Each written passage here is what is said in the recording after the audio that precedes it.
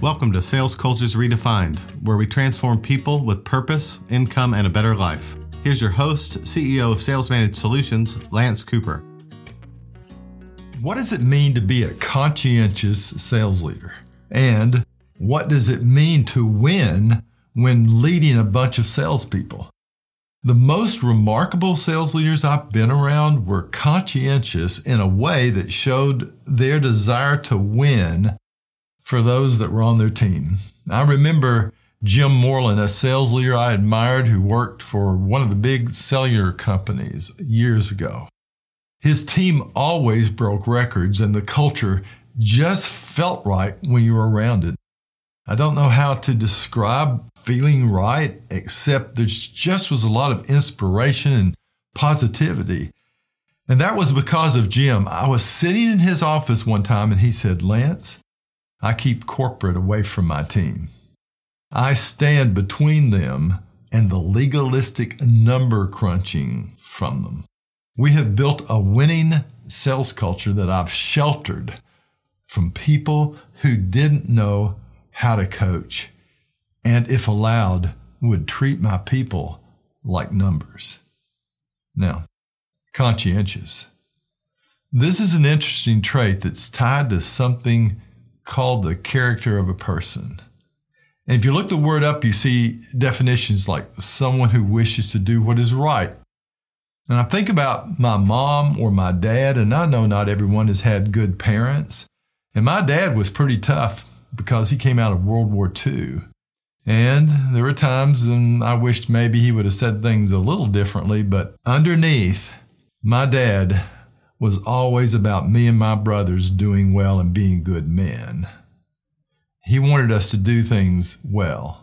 He wanted us to do them conscientiously.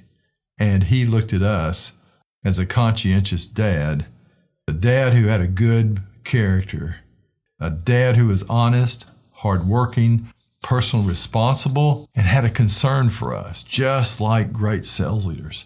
He had a concern for the achievement of our goals, just like great sales leaders, goals that in some cases were important to the family. And the goals of salespeople obviously are important to the company, but they're also important to the reps and the customers.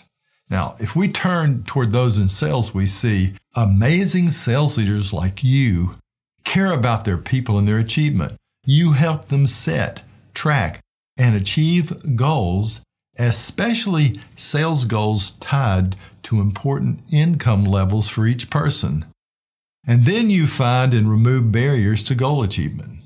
Now, while operational goals are important, you as a top sales leader every year know that fundamentally you work for the reps and their needs each day, helping them release their achievement drive and earning income is important for their lives. And you do the same for those reps that are motivated by competition and not income. You do not want any of your reps in survival. And you do not want them to focus on operational goals if they are lower than what the reps need to make life better. And you do not just throw enough reps or mud on the wall to see if they stick and treat turnover like a necessary and operational part of the profit and loss statement. Instead, because you are a great sales leader, you work for the reps and fill their needs and solve their problems so that they can get the recognition, they win, and they enjoy a better life. They can count on you to be on time, even early, and perhaps have stayed up late the night before looking at numbers and thinking about them and how to coach them.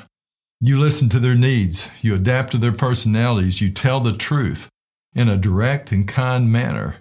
You work to remove obstacles from their path, and you keep track of their goal achievement, and you teach them to do the same.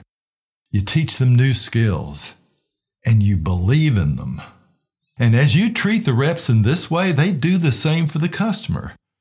And the whole sales department works for the long-term health of the individual reps, the customers, and the company.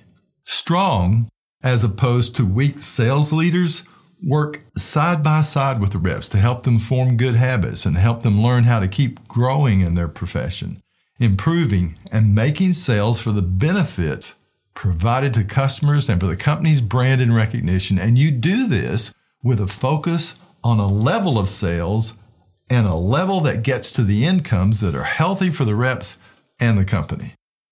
This means that a conscientious sales leader like you works to make sure that the needs of the company's leadership, the customers, and the reps are met. And in doing so, you contribute fantastic results to the long-term strength and position of your company in the marketplace. And you have people who do and want to do the same.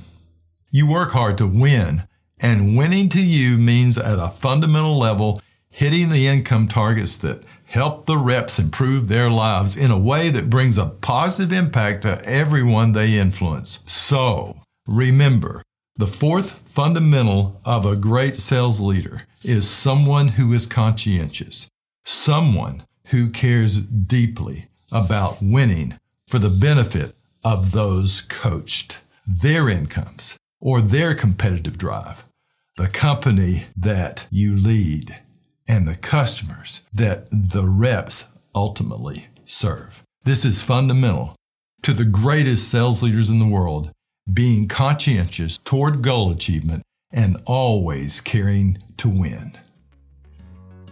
You have just listened to Sales Cultures Redefined. Subscribe to our podcast on iTunes or Google Play, and we'll see you at the next episode.